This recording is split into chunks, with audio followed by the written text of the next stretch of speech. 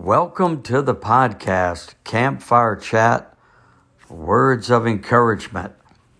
My name is Jimmy Jenkins, and my desire is that you would be drawn closer to Almighty God.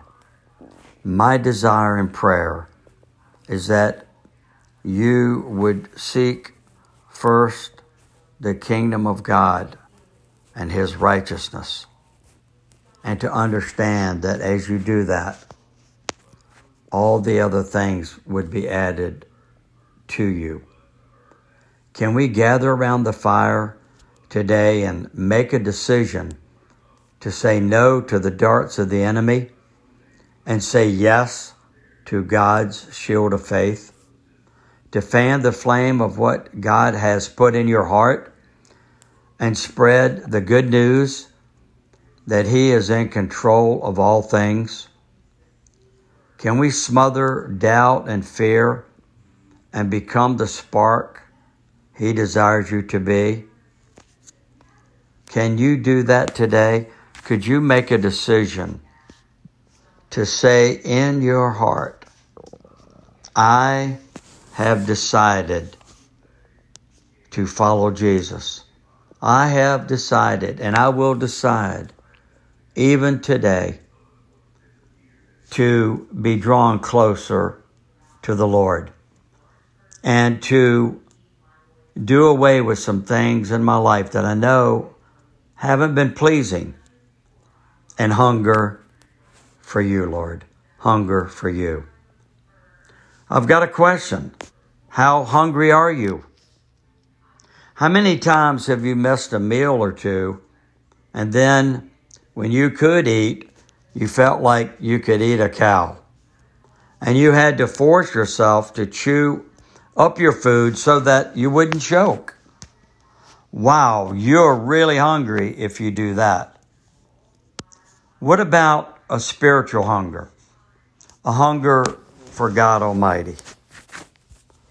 A hunger that you have for God that would make you a different person as you partake of the meal that He has for you. What about a few good meals from the Word to chew on? And then taking the time to digest what you were just fed, what you just read, and what you have just absorbed from the Word, and to ponder over it, and to absorb into your heart and mind everything these spiritual nutrients have to offer you. And that is life. Oh, that we would taste and see that the Lord is good. Here's a short song about Psalm 34 and verse 8. And it goes like this. Oh, taste and see that the Lord is good. Oh, taste and see, He is good. He is good. Oh, taste and see that the Lord is good.